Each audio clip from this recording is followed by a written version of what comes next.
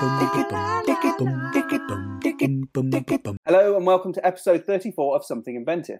Today we'll be looking through lots of different things to do with social media, and because of that I've got a special guest on, Jonathan Pollinger, who is an expert in that sort of thing. We talked about Jonathan last episode, I think, with Al, looking through his predictions. So we're going to dig into some of those and why he does these predictions. But before I go and rattle on, Jonathan, why don't you just introduce yourself? You've been on before, but perhaps for new listeners, introduce who you are. Hello, I'm Jonathan Pollinger, and my thing is very much social media. So no other aspect of marketing, although obviously social media links into other aspects of marketing, but my focus is very much social media. And within that, it's also very much about training as well. So I have dabbled with other areas like strategy and social media management in the past, but now very much focused on training via one-to-ones, in-house workshops, and increasingly actually via Skype and similar tools online. And I've been around for a while actually, especially in the social media world. So this is actually my 10th year now. Is it? Yeah, we've been going similar times actually in terms of our businesses. We're in our 10th year as well. So right, exactly. Happy 10th year, Jonathan. And to you. Well, we'll talk more about your business later, because I've got a topic in the agenda about your rebrand from one company name to another and why you did that. I'm interested personally as why you went down the road that you went down, because I think it's an interesting one. But first, I want to talk about the predictions. This is something in the last episode Al and I talked about, really looking at taking a few of your predictions and talking through whether we agreed with you, what we think would happen. And I think if anyone is interested in looking and finding out more about your predictions for 2019, 2020 in terms of what's happening in the social media space, I'll make sure there's a link in the show notes, but I'm not going to dive into them today.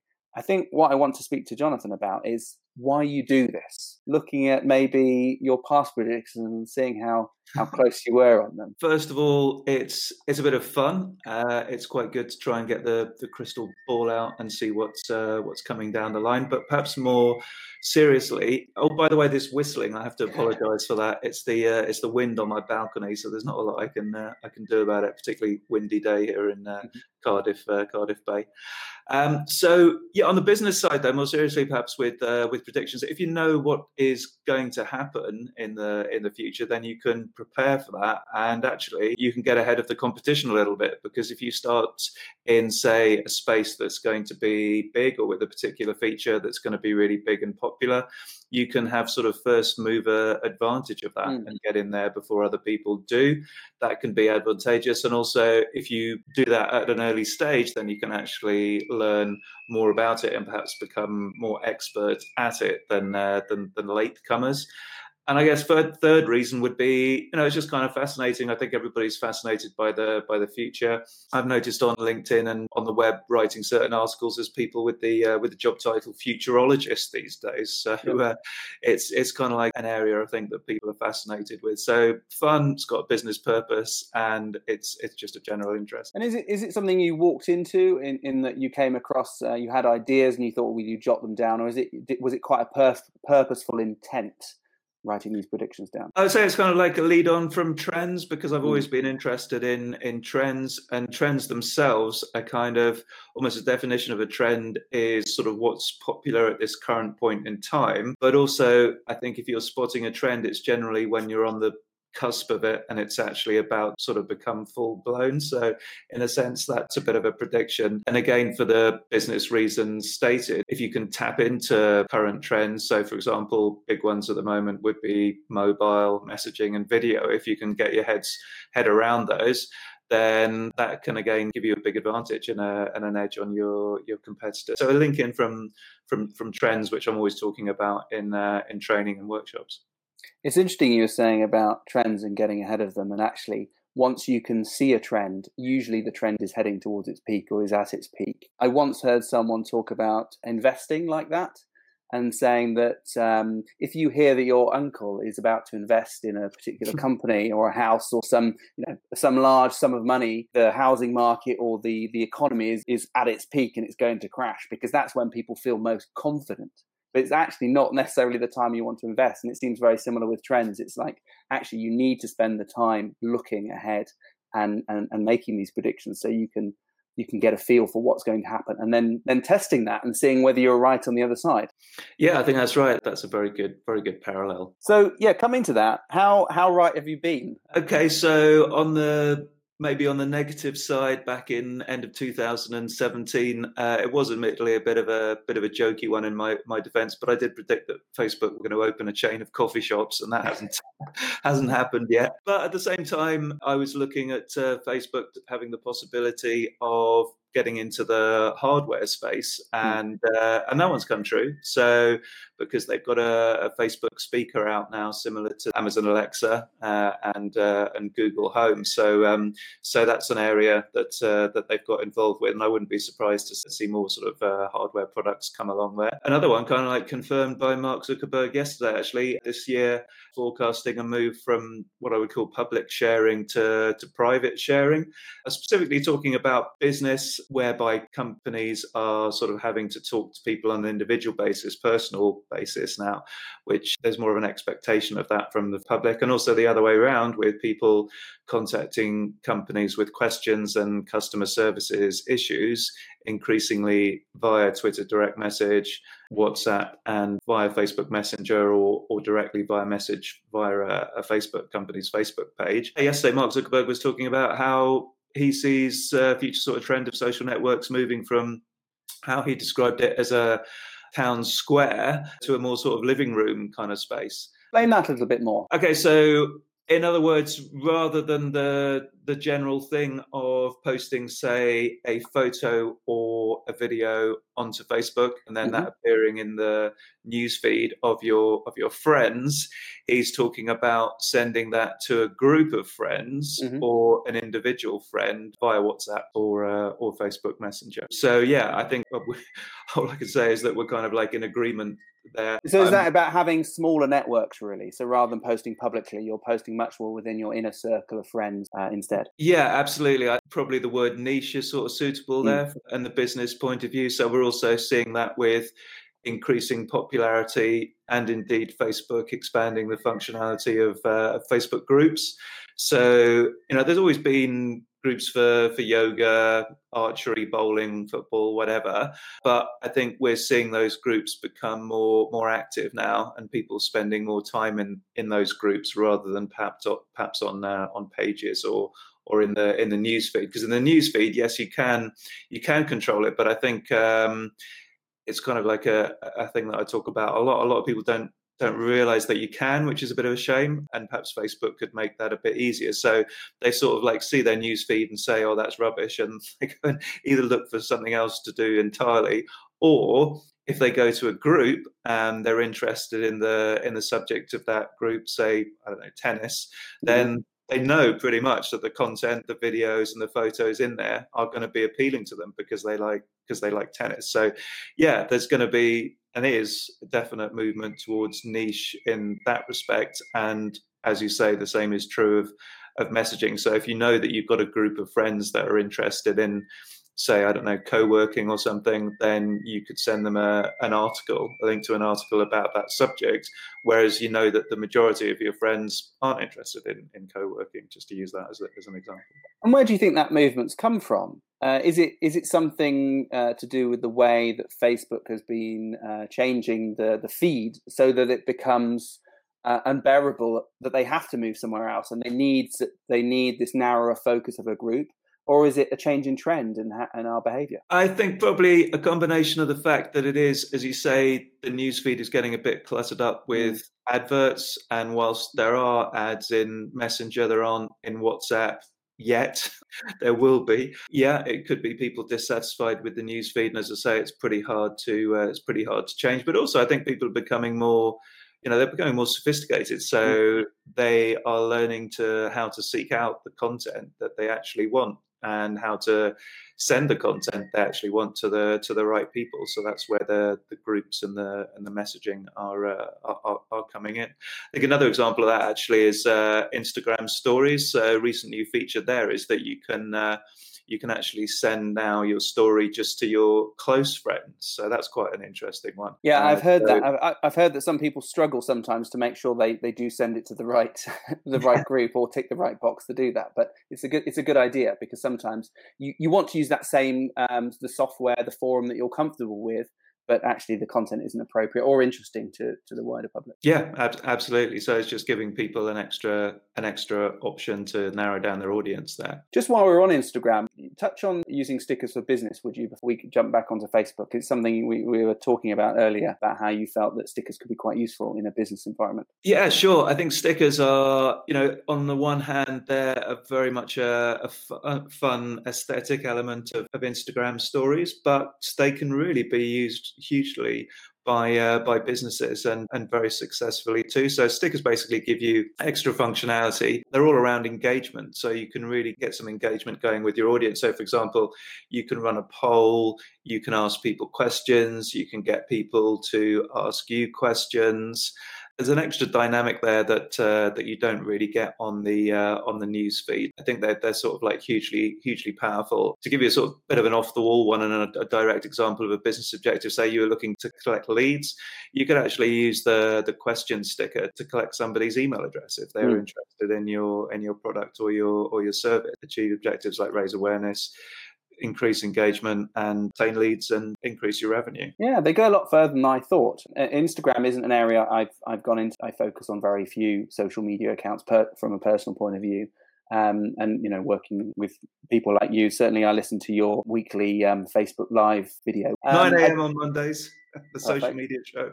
I don't always have time to watch it, but I will have it in a browser in the background and listen to the repeat when it comes on. Instagram I find particularly interesting as a platform that a lot of people are starting to use over and above Facebook. And in certain circumstances, younger people are using Instagram like I might use Facebook, and they really don't like using Facebook. Instagram is the way forward in terms of business promotion, which I find quite alien looking at, because I don't use it. I'm not in that sphere. Yeah, I think there's a few reasons for that. It's very much mobile, so younger people have grown up with the mobile phone, so they're very adept at mobile phone use, so that comes comfortably to them. And I think they're more comfortable at taking photos and shooting video as well, so which is an integral part of stories and Instagram.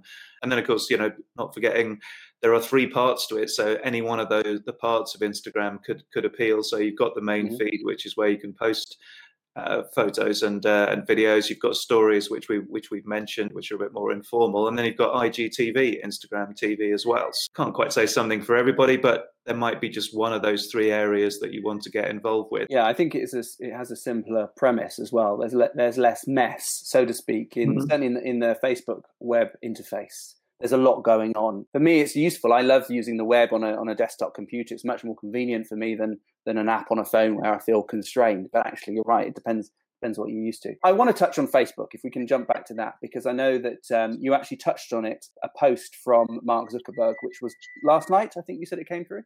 Yeah, yesterday, yeah.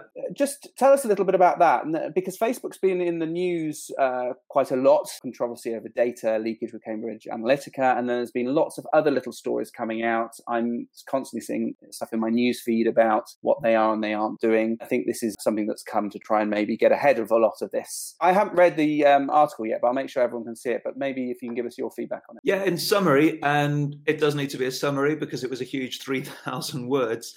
I mean, the key word is privacy, and there's a number of areas that Mark Zuckerberg was looking at. So messaging, which we've mentioned, a move from public sharing to private sharing. And when it comes to messaging, encryption as well, he talks about a lot. So at the moment, WhatsApp messages are automatically encrypted. And a lot of people don't realize, but you can encrypt messages on Messenger, but it's not very obvious, and it's not. Right. You have to do it on a message by message basis. So I think default encryption for Messenger is coming. Also, he spoke about more safe data storage. So only having Facebook servers based in countries where the governments aren't, to use his word, intrusive. So all in all, quite a few steps around privacy was the main gist. And as I agree with you, I think it's to try and get ahead of the negative perception at the moment. There was a study out last week which asked sort of which organizations do you most distrust, and Facebook was pretty high up on the list. So yeah. I don't think that would have made pleasant reading for them. Do you think from the Post they're going in the right direction? Do you think the steps that they're taking are something that will actually make big strides in terms of privacy and data storage and data handling? Because I think there's a couple of areas that for me are issues. And it's in terms of it's how they're communicating with people about what is actually happening and allowing people the choice, how their data is being handled. There's the issues where there's things behind the scenes that they're doing that they're not telling people about. And I think between the two of those, the ambiguity of security and then, just things happening behind the scenes, which may be just a factor of the way they've been working, but it just shows that if they don't change the way the data is moved around or stored or handled internally, how do you feel that they are doing against that? Do you think they're working in the right direction? Yes, to a degree, but with exceptions. I think I think this statement yesterday from Mark Zuckerberg is a step in the right direction. However, there are other areas, like it has recently transpired that the phone number that you logged for two-factor authentication was actually searchable. And last year, it transpired that it was used for ad targeting as well. So it's kind of like you're giving up an information which is supposed to improve security and privacy, and then Facebook are sort of going behind your back and using that to target you with ads and to make you discoverable to other people. So I think there's a definite lack of transparency there.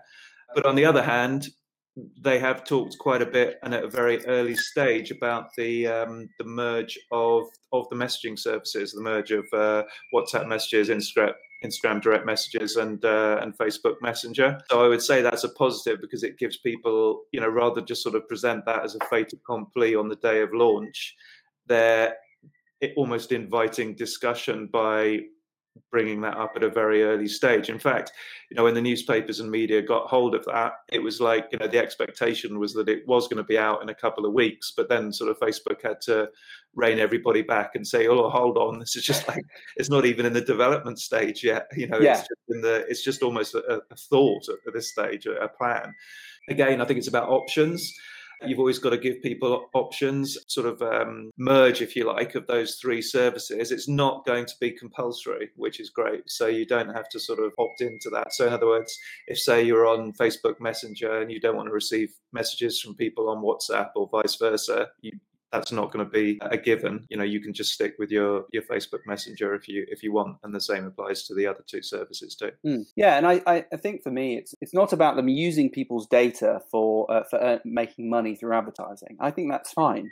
I think it's that they've got to be clear with people how they're using that. People will then happily trade their data for a service of some sort, and allowing people different elevations of data usage, then they get different elevations of using the platform, or it unlocks it. It's just this hidden nature of what they're doing with the data, like you were saying. It's a transparency thing, isn't it? I totally understand what they're trying to do in terms of the data. It's just that they need to be, certainly as a company the size that they are, more beholden to their shareholders, really, and shareholders as in us, people who are using their system. I agree. I think it's just an educational thing as well. Like you say, the service has to be paid for, and I'm pretty sure most people wouldn't want to pay a subscription, which has been ruled out by Facebook. It sort of has to be advertising. So it's just a question of people understanding that. You get quite a lot of articles and tweets and social media posts, sort of with people surprised, sort of saying they looked at a certain website or they purchased a certain product and then they saw ads for it on Facebook. Really, this shouldn't come as a surprise anymore. And quite often that's presented in a negative way. But for me, it's actually a positive because the ads are kind of like personalized and targeted. I would rather see ads that cater for my hobbies and interests rather than for stuff that I'm just not interested in at all. I think there's a lot of education to be done there, which, is that Facebook's job? It's an interesting question, isn't it? Yeah, you're right. I mean, it's difficult because you and I are interested in technology, obviously different elements of it, but we're interested in technology and how these things work. And so don't even give it a second thought. Other people don't think about it at all. They're just using it as a tool. They're not thinking about how it works behind the scenes. and how it gets the job done, even how it's paid for, and until they really start looking. I'm all for targeted advertising. I actually think it is much more useful to get an advert that you actually will like because of your habits. It's how they're making that inference, where they're collecting data from, because there may be some sources who say, actually, I don't want you to track me in these different places, but I'm happy for you to look at this. And it's tricky because it's a lot of data to manage. And obviously, in some ways, they feel if we can take all of it, then we can actually serve you better. It's about transparency. And I'm interested. I think one of my issues with Facebook, and one of the reasons I don't personally like it or use it that much, is not so much various goings on in the background. It's more the utility of the front end. It feels so bloated with stuff that it actually has lost that initial utility that it did have in terms of just conversing with your friends, which is where WhatsApp comes in, or maybe people feel more comfortable on Instagram. Yeah, that could be another reason. Going back to the previous conversation, there was an interesting post the other day. I hadn't really thought about it like this because I'm sort of in it almost literally every day. But if you actually took a screenshot of that compose box that there is now, like you say, which is basically there initially to communicate with your friends, and you look at the myriad of options that are underneath. I mean, I think there's about 17 or maybe as many as 20 now, different things that you can add and create, post, video, live event. You've got tag friends, how are you feeling? Yeah, so you've got this sort of confounding array of options there, which is fine. I mean, it's like anything with an interface. Once you get used to it and use it, there's utility there. And, certainly that's easier if you're using it a lot. But for someone who dips in and out, actually, it doesn't provide much utility. So I want to move on now, Jonathan, to your rebrand of your website. Yeah. Now, let's see if I can share the screen so everyone can see your current website. In fact, let's bring up that previous article here. Is this the moment where you're going to show my old logo? No, I will bring that in a minute. Well, let's do that though. So this is where Jonathan came from. I've just done a Google search for Intranet Future, which was your previous company name and logo. Can you give us just a brief bit of the background as to where that company name came from, and then why you changed it, why you've moved forward? Okay, so the first thing was when I went out as a freelancer, I guess there was a decision to make between, do I go for a business name as such, or do I go for my own name? Which is a dilemma that quite a few freelancers face, and it's a tricky one. I think there's sort of pros and cons for each option there. And my feeling at the time was that I just wanted to, it was something new for me, and I just wanted to sort of like arguably misrepresent myself as being bigger than I actually was. So I kind of like went for the slightly more, I suppose, prestigious, if that's I don't know if prestigious is quite the right word, but slightly more credible, that's a better word, credible option of a business name as opposed to my name, which nobody would have heard of. So, and that was the name thing. And the particular name was because I was very much working with intranets. I'm interested in future and predictions as we've discovered, and the name Intranet Future was available. I mean, that's a big thing these days with company names. Pretty much is taken with regard to names and domain names and social media. So that's what I went with. I mean, initially I was going to be doing more consultancy around intranets and internal comms, and that didn't happen. So I just never really got around to changing the name until recently, the end of last year. So what, 8 years in, you think, well, I should change it? Yeah, it took a while. And the reason was twofold, really. As I said before, nobody had heard of me at that stage, but now most people do know me in terms of social media and my name. So I figured there was that.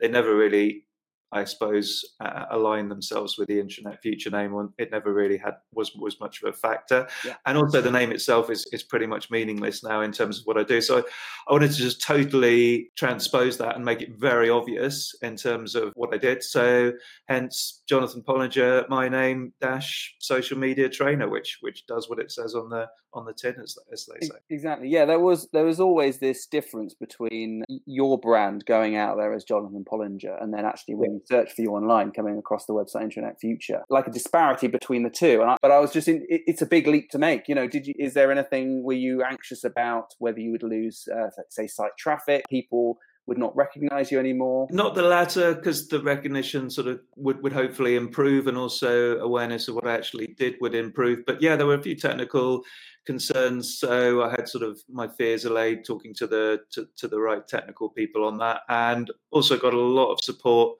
on the branding side from Visible, a company in Bristol, and they were very good on the name, on the color scheme, and that side of the branding, font, and all that kind of thing. So quite a big move, but certainly I would recommend working with experts if you are thinking of rebranding, because it is quite a big thing to do, an even bigger thing to actually get right. And then of course you've got implementation as well. So there's quite a lot to be done. And even now I sort of discover bits and pieces. Only this week I discovered that my Twitter on LinkedIn was linked to Intranet Future. So 3 or 4 months after it happened. So there is so many different things that you've got to change on different contact forms and websites, social media, and all the rest of it, and directories, of course. So I would advise people to try and sort of seek out an expert to help them. And has it worked? Have you seen a better? Yeah, definitely. I think a lot of positive comments in terms of the actual brand itself. I think it has helped. Nobody's kind of like mentioned Intranet Future being lost. Inquiries are good, and I would also say that there is less. That was another aim. There's less confusion now with an entire industry, really, which is sort of known as social media management, where people manage your social media on your behalf. So they're writing your posts and doing your tweets and that sort of thing. In essence, that entire industry is my competition. So I wanted to make it clear that my thing is training and not actually doing social media on somebody else's behalf. And that confusion has almost gone, I would say. Oh, good. I used to get a lot of calls and emails and people referring me work saying, oh, can you basically write this person's tweets? And I don't get that anymore, which is great because I think the message has got across. It makes more sense for people when they meet you. The name is simple, but also that it's clear what you do. And I think that's so important. So many people do have a company or brand, but it's not quite clear what they do. I mean, we struggle with this a lot. I mean, we do marketing more broadly.